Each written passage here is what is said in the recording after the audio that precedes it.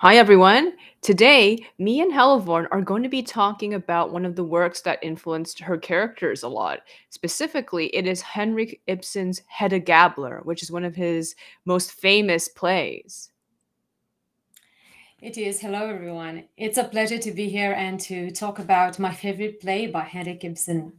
hmm So, the first question we have here is Henrik Ibsen's Hedda Gabler, published in 1890, is considered to be one of the masterpieces of realist literature and drama in general. The title character, Hedda Gabler, is seen as a female Hamlet through the force and depth of the character. Can you begin by summarizing the plot? Hedda Gabler is a woman of high status and daughter of General Gabler, and she has just returned from her honeymoon with Jürgen Tessmann, or George Tessmann, who is a middle class academic historian. Desmond is a naive and kind hearted man who loves Hedda and who would do anything for her, and he is grateful to have married a beautiful and dignified woman above his status. But Hedda feels indifferent to him and bored with the life he can offer her, and she is constantly looking for distractions. Desmond's rival comes to visit. He is Eilert Löfborg, who is a brilliant scientist and a recovering alcoholic who used to court Hedda when she was unmarried.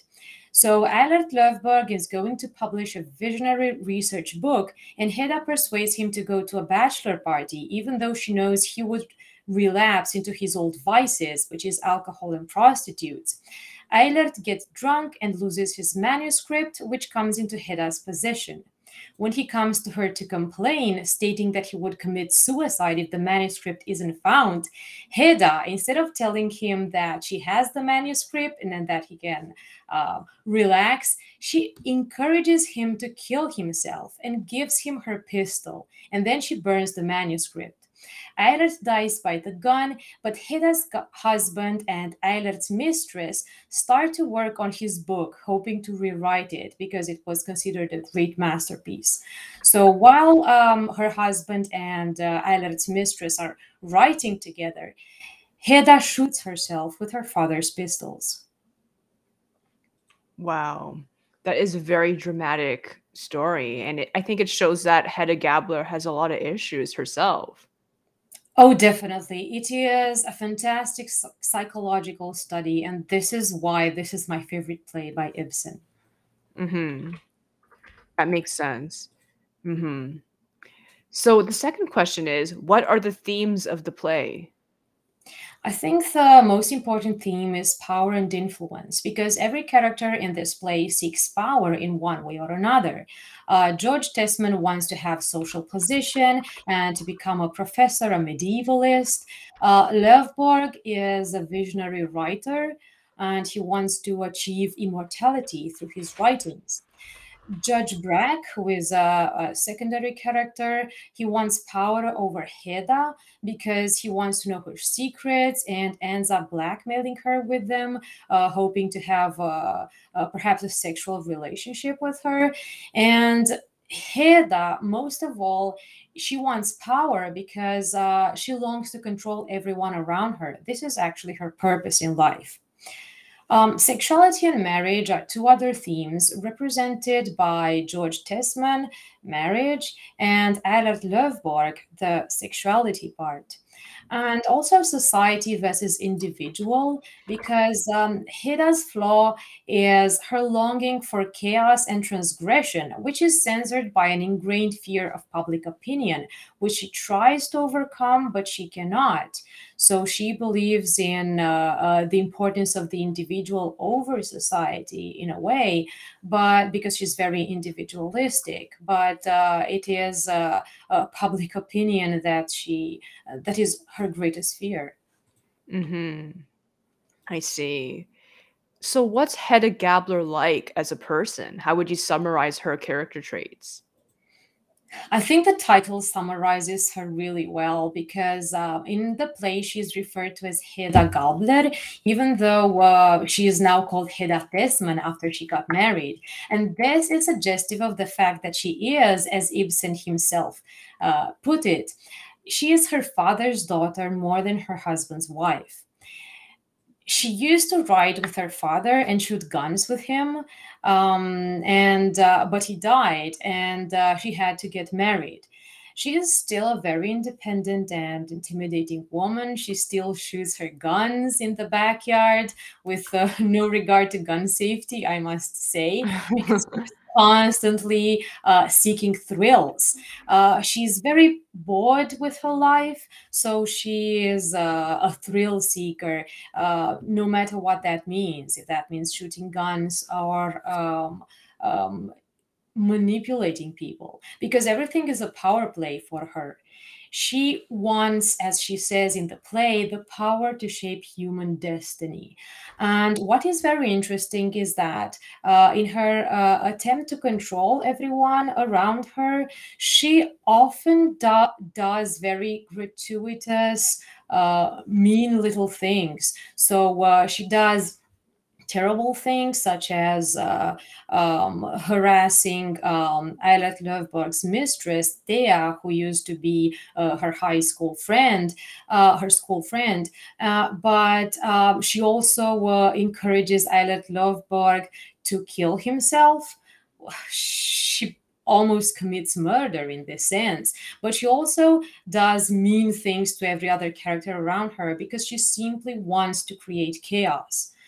And this is why she's truly a fascinating and unique character. Definitely.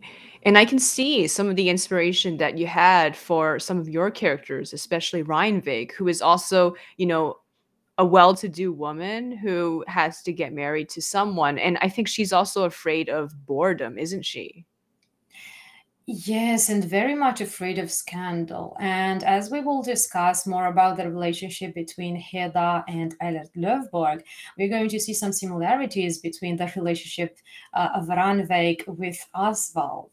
So her desire, Randveig's desire to control people around her, because she's afraid of losing control. So she doesn't do it gratuitously like Hedda does, but she is afraid of losing control herself and of being submissive to other people. So this and the fear of scandal, these are two things that Randveig and Hedda have in common. But in Hedda's desire to manipulate people, sometimes only for the sole purpose of creating chaos, she's a lot like Valdis. I agree. Yes.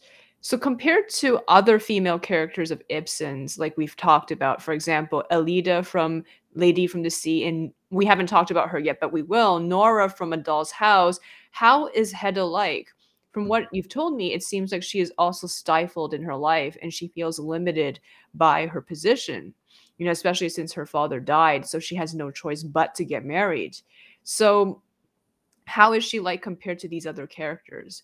Would you say she's more heartless in a way? Because it seems in a way she's a lot more psychopathic in a way than Elida, at least. I don't know yet about Nora, but definitely more less indifferent than Elida. Elida was more of an indifferent, apathetic person who liked to daydream. And then I guess in a way she kind of gets what she wants at the end by choosing her husband. But I don't think Hedda Gabler will ever come to the conclusion, we already know the ending, that she chooses her husband over anyone else or even anyone, really, not even an idea like the sailor for in Alida's story. Like she doesn't care about these things.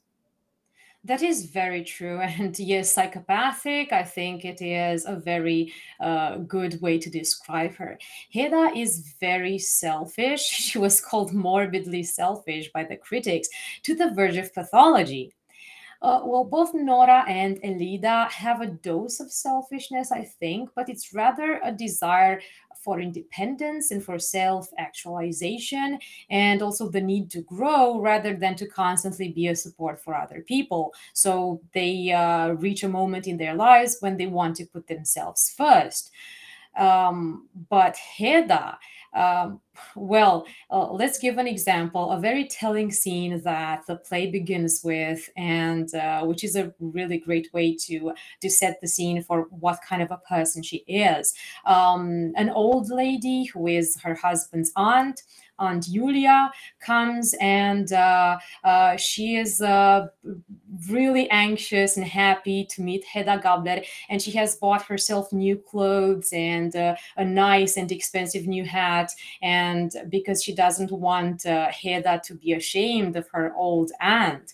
And she puts her hat on a chair, and when Hedda comes in, the first thing she says that something along the lines of, "What is it with that horrible hat? Does that belong to the servant? Who put it there?" And then, of course, the old lady feels ashamed, and she realizes that she'll never be able to satisfy Hedda and to be at her level. And then Hedda admits to her friend and confidant Judge Bragg that she did it on purpose. She really wanted to humiliate the old lady just because she wanted to amuse herself.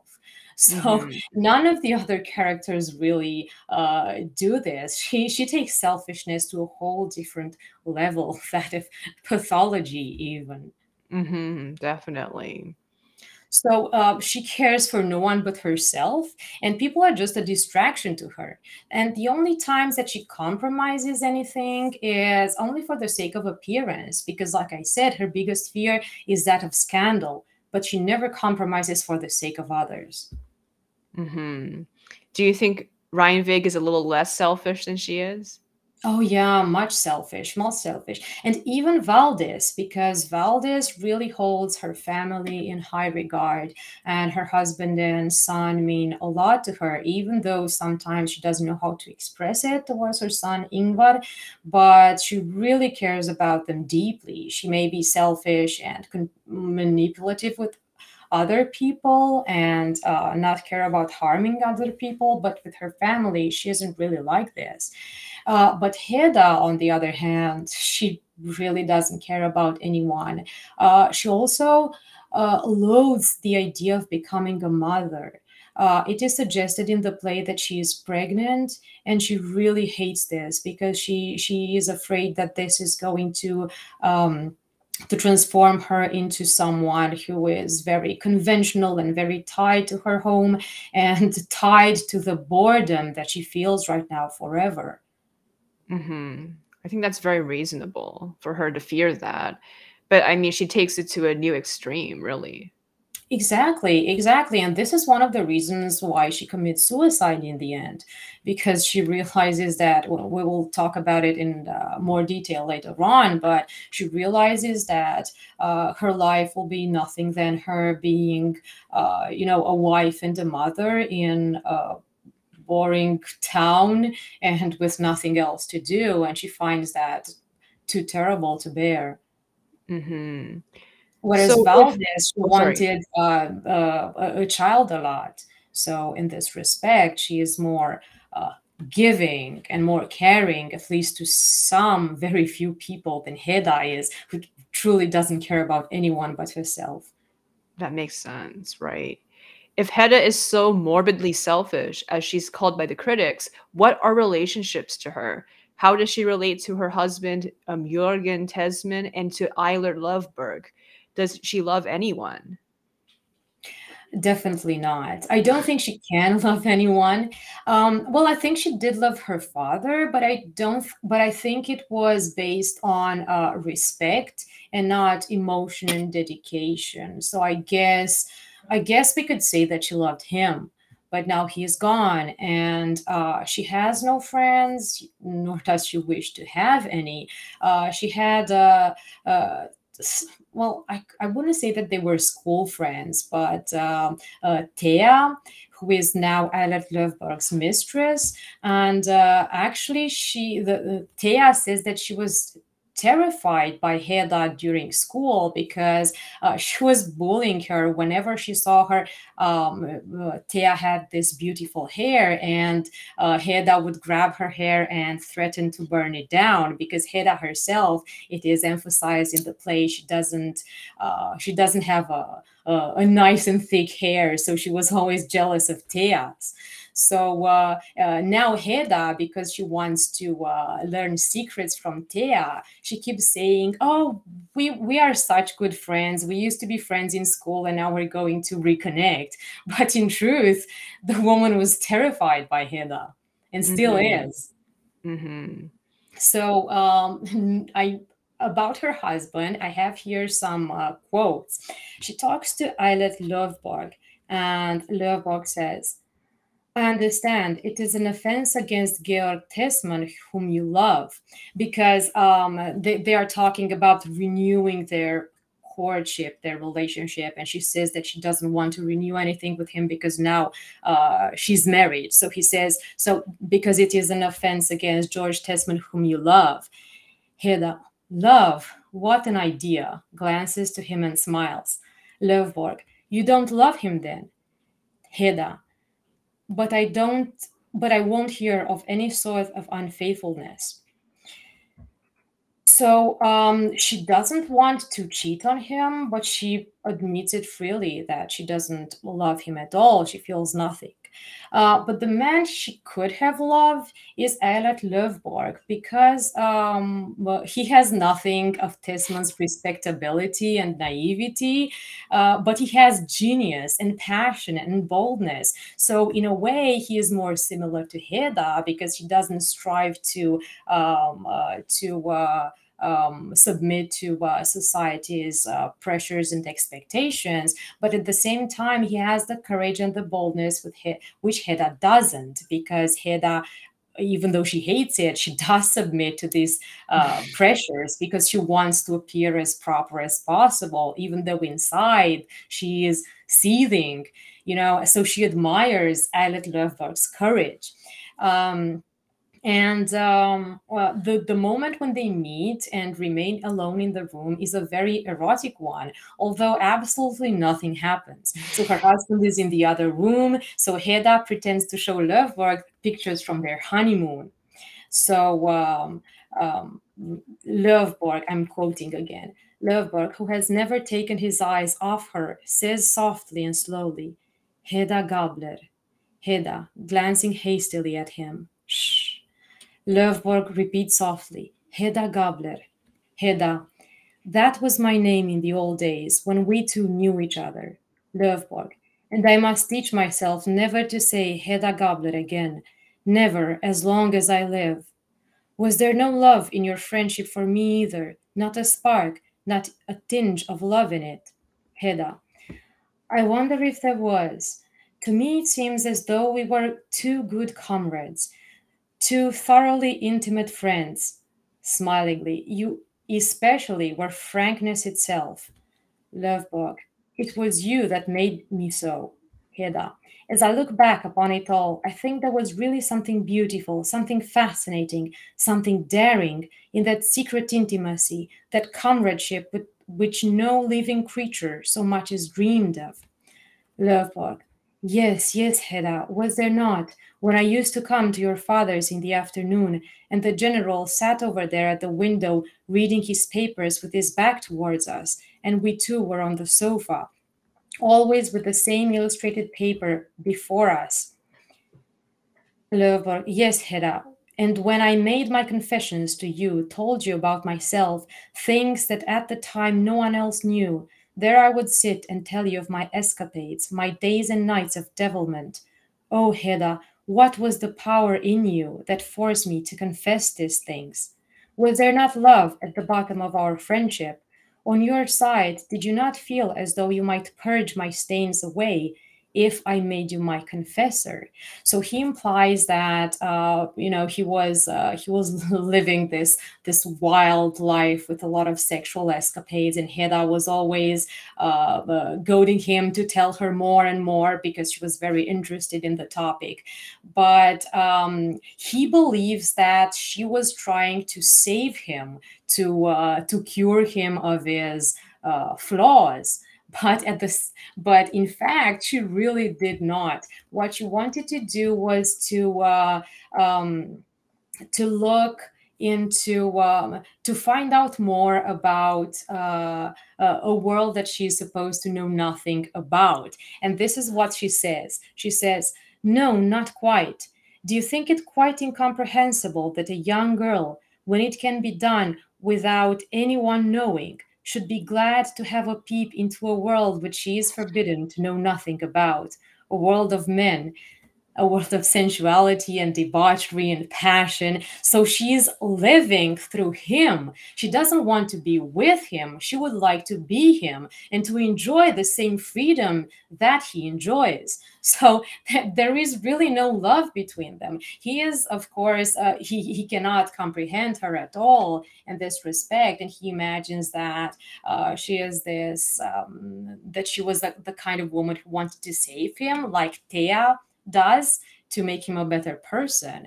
But in fact, she was trying to influence him to do worse and worse things only so that she could live them through him. So she is manipulating him all the way.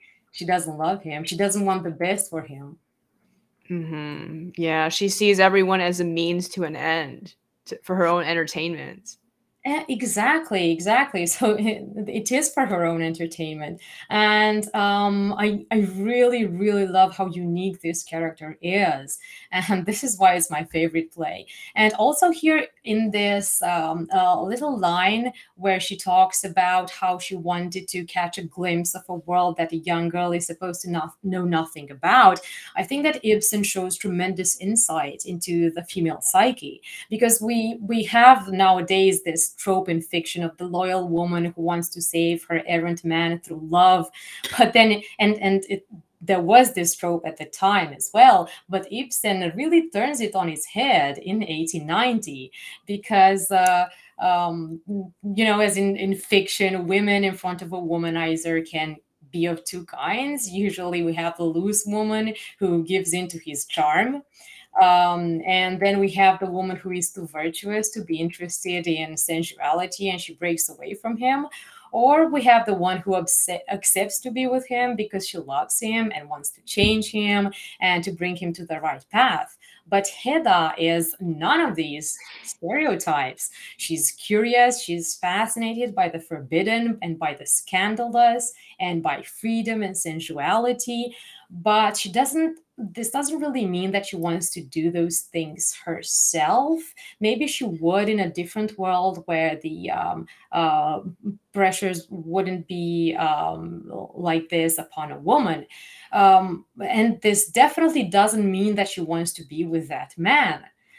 Because she isn't in love with him, but with what he represents.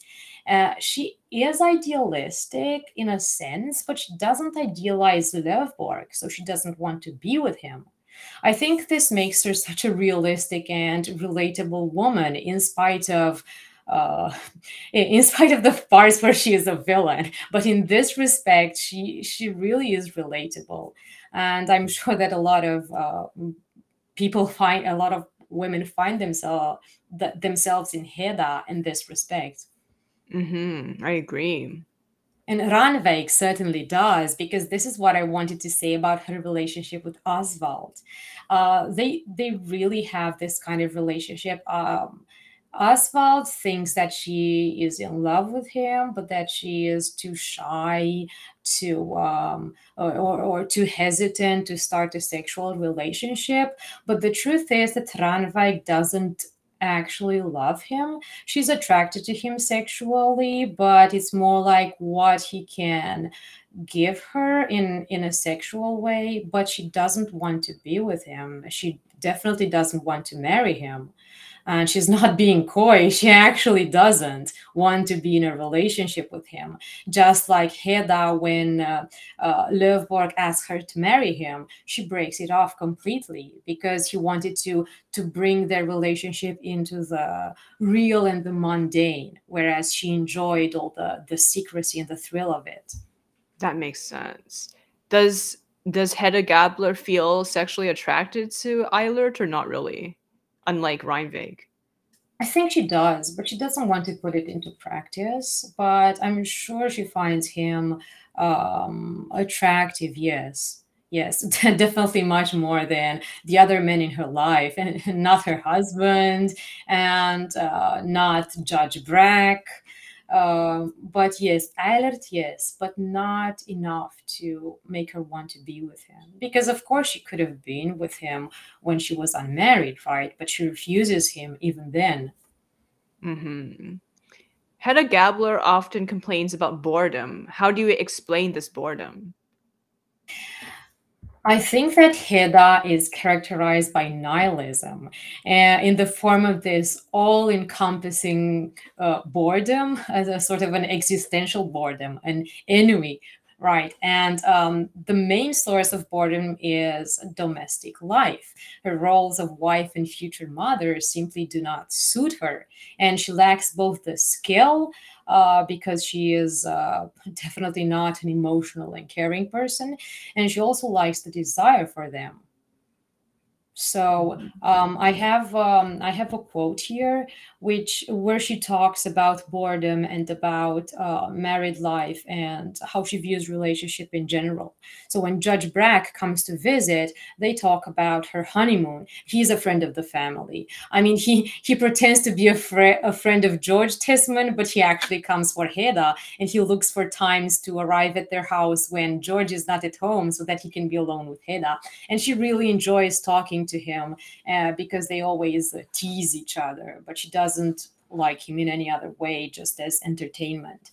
Okay, so she says, you see, Tesman thinks nothing is so delightful as grubbing in libraries and making copies of old parchments or whatever you call them. Oh, my dear Mr. Brack, how mortally bored I have been. You can surely understand it. To go for 6 whole months without meeting a soul that knew anything of our circle, or could talk about the things we were interested in. And then, what I found most intolerable of all was being everlastingly in the company of one and the same person. So she really dislikes married life.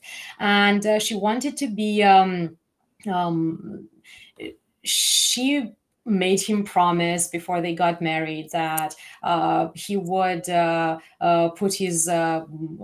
buy her a new and large house and put it at her disposal so that she could host parties, because what she loves in life is having conversation and witty conversation with other people. So but when she realizes that George Desmond is actually overwhelmed financially and he cannot really provide all that, she's very, very disappointed and starts to believe that maybe she made a mistake in marrying him. She says to Judge Bragg that she married him because, I quote, I had positively danced myself tired and I wasn't getting any younger. So she chose this man because he could offer her security and because of his correctness and respectability. But even though he is respectable to other people, she doesn't respect him at all because he is naive and he is tame and he is boring. And she actually deeply dislikes all of these things. So she is very um, almost cruel towards him, but he doesn't realize it because he's so naive. Hmm. Right. I think this is actually very different from Ryan Vig and Aswald, because I don't think Yeah. Aswald is naive, and I don't think Ryan Vig perceives him as such. Yeah, definitely. And not Aidan isn't naive either, so she doesn't have the kind of relationship that that Hedda does. So maybe she would have been more selfish if she was in that kind of relationship. Hmm. Beauty is something that Hedda talks about repeatedly. What is beauty for her? Well, Hedda doesn't have any intellectual or artistic pursuits, not in the strict sense. She is always longing for beauty, and to her, this means honor, passion, and freedom. And there is a really beautiful symbol of it in the play, which is the vine leaves, as a reference to Dionysus. And there is this repeated vision that she has of Eilert Löfborg as Dionysus, and he is brilliant and bold and intoxicated and passionate. This is how she imagines him when she talks about him. So when she hears that Eilert will come to visit them, she says, I quote, Eilert Löfborg will be here with vine leaves in his hair. nobody understands what she means. So later on, her husband tells her that Eilert got drunk and went to a brothel, which of course he's really ashamed that he has to tell her this because he thinks it's a terrible thing. And um, then her husband says, I quote, "And then how pitiful to think that he, with all of his gifts, should be irreclaimable after all. Hedda, I suppose you mean that he has more courage than the rest." This man, no, not at all. I mean that he is incapable of taking his pleasure in moderation. Hedda, and what came of it all in the end? Tesman, well, to tell the truth, I think it might be best described as an orgy, Hedda. Hedda, and did he have vine leaves in his hair? So she sees him with this image. She sees him as a bold person who doesn't believe and who, who throws the finger to society and what society thinks about propriety. So this Hmm. is what beauty actually means to her. So yeah, she doesn't really create art or doesn't have a lot of intellectual pursuits, but she is interested in human psychology and in conversation and in shaping human destiny, she says, and this is why she wants to control people. So I think this is this uh, what beauty means to her. That's very interesting and very unique. I mean, you would not think that, I was expecting something like, she thinks about her own looks, but she's not thinking about that. She's thinking about how, like, power and I guess, how people are characterized. Would you say she's Yeah. a narcissist? Oh yeah, yeah, definitely, definitely, because well, there was a lot of talk about her in terms of pathology, if she was meant to be portrayed as someone with some kind of mental illness, I would say, or for a personality disorder. Yeah, I would definitely see her as a narcissist. um, the selfishness, the lack of emotion towards other people, the manipulation, this desire to control other people. This really points to narcissism at a time when people didn't know what narcissism was. So I think that this is a really brilliant portrayal of a narcissist character in 1890. And she is very skilled with people because her skills are of a social nature, but in a negative way, right? Because she is great at manipulating them, and she challenges herself constantly with word plays and flirting and manipulation, because this is what truly gives her satisfaction in life. She Hmm. makes a challenge of manipulating everyone around her. Interesting. So I think that this is, of course, where Hedda stops being relatable because it turns into pathology at one point, and it's quite clear. So, and the things she does are quite extreme, especially in this frame of a one-room bourgeois psychological drama. So when she shoots her guns and makes and burns Eilert's manuscript and tells him to kill himself and Oh even my gives him gosh. the guns. Well, yeah, and this is not something that one would expect, perhaps, and something that only Hedda could do. It is. It's very extreme, but it shows that, she's gone so far. And I really think that some of her isolation, boredom have really pushed her over the edge. Like she's almost not seeing people as people anymore. Just like it's almost like she's living in a thought experiment. Exactly, exactly. Yeah, that is really well put. Well, she does have a reason why she pushes Ayla to self-destruction because he's basically competing with her husband for a position, for an academic position. So I guess we could say that she's doing it for her husband. So she is offing his rival, so to speak. But of course, she's doing it for herself, because if her husband doesn't get the position, he will not have the money to keep an open house, as she says, and host parties all the time for her.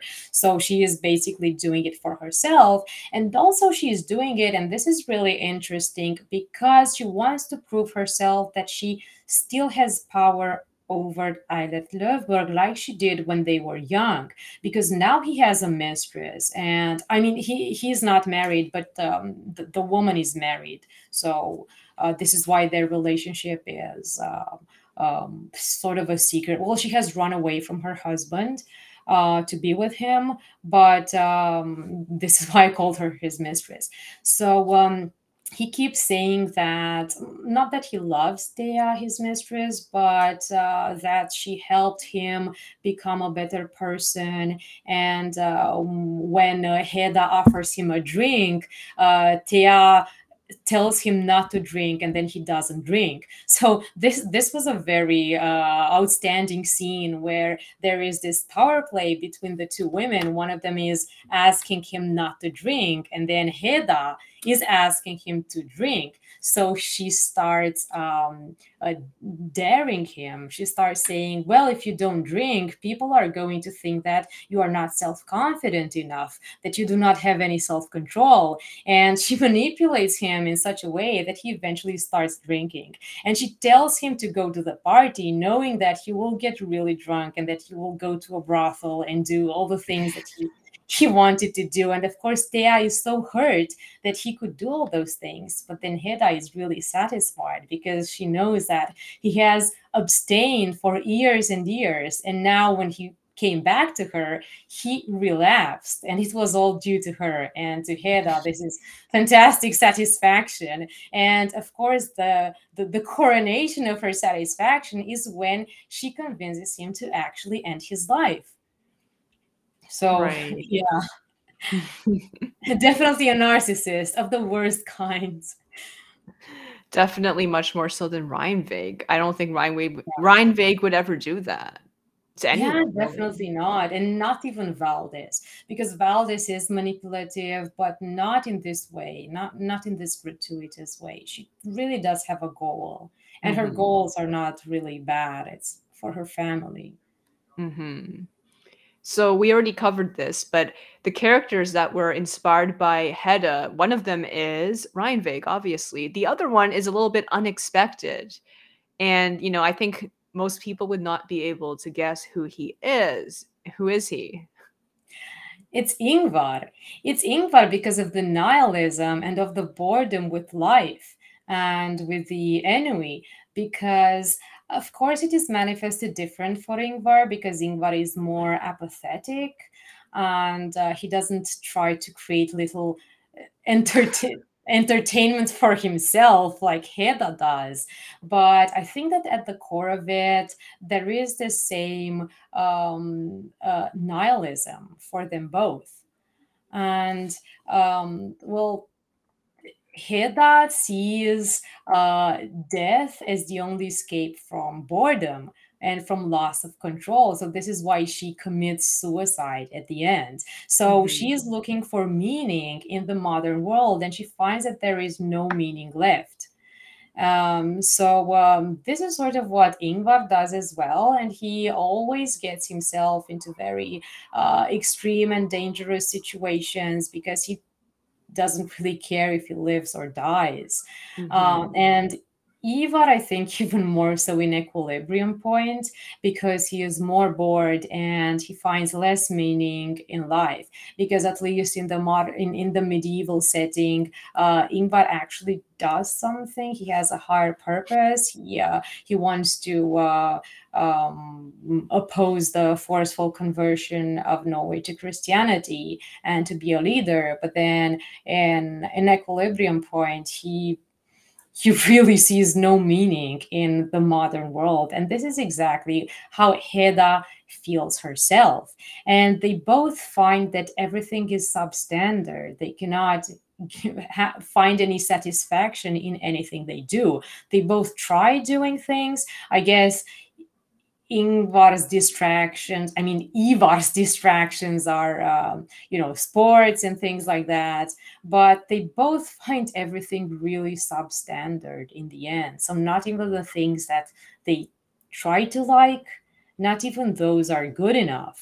And for Hedda Gabler, even death is substandard because she wants Eilert Lovborg to commit suicide, and she imagines it that he will shoot himself through the heart, and he will be this bold man who overcame futile existence, and he who took destiny in his own hands and ended his own life. So she really romanticizes suicide. And then when she asks questions about how he died, she finds out that he didn't actually kill herself, but the gun went off, and because he was drunk, and shot him in the stomach. So then she thinks that this is absolutely terrible. So even death is substandard, and she is very disillusioned when this happens. So when she kills herself, it is in a way to show everybody how it's done. And so she does it with grace, heroically and beautifully. Like she says, she shoots herself in the temple with her father's gun. So she finds ultimate meaning in her own suicide. So this is how far her boredom and her nihilism goes. Of course, Yes. Ingvar or Ivar doesn't get that far, because Ingvar gets himself into battles because he is. He has a purpose for that, but I think that deep down he's seeking a challenge, and he sort of looks forward to dying, because if he dies in battles, like Hera says, right, heroically and beautifully, then that would be meaning. That makes sense. I think Ingvar is someone who tries to define himself through external tasks, such as Mhm. preventing the conversion of Norway to Christianity. But Hedda doesn't even have that. So she's a little bit more like Ivar because she doesn't have this kind of massive goal she can aim towards, right? Especially since she's a woman in the Exactly. late 19th century and she's just ordinary. She's just, married and she's pregnant. But Ingvar is someone from the medieval ages who is, a nobleman and he has so many connections and he's constantly traveling. So that's why his boredom is staved off. Exactly, and this is why he doesn't, and he says that he would not kill himself, but he gets himself into dangerous situations, but he says that he would not kill himself. But for Heda, well, she saw it as the the only thing she could do to take Hmm. life in her own hands, because she was losing control little by little, and she hated that. Hmm. Ibsen's female protagonists all have a different way of dealing with having no power in their society. Exactly. So even though we were talking last time that this is a theme that is very frequented by Ibsen, that he talks a lot about women feeling trapped, he doesn't repeat himself, because his female characters are all unique, and this theme shows different aspects of society and of the human psyche. So, and definitely Hedda is the most unique of all. And she makes so much sense, and everything is so brilliantly done, or her behavior and her words and everything. And she is still a very unique character. I do not know anyone quite like her in Hmm. fiction, before or She after Ibsen. is. Yeah, definitely. So, how else did Hedda Gabler influence you in your writings? I think that it was Ibsen in general that made me want to portray, um, well, not only psychology more in depth in my writings, but disorders, I think, but in a more subtle way. So, of course, I do talk about bipolar disorder with Valdez, but also in I mean with in Equilibrium Point, but then I deal with it in a more subtle way in the Middle Ages, where it's not really referred to as mental illness. So I think that it was Ibsen that made me want to explore these themes of mental illness more in depth, because he has a lot of that, and at a time when they aren't really named as such, because of Mhm. course psychology and psychiatry were in their beginning. And also, I think I noticed another thing that's similar between you guys' works is that Ibsen always, says a lot through really small actions, such as, the scene where Hedda is trying to get Eiler to drink, right? That says a lot about her and her goals and what she ultimately wants for him. And I think you do that a lot with your works too. A single sentence or an action can really illustrate what a person is thinking and what their intentions are.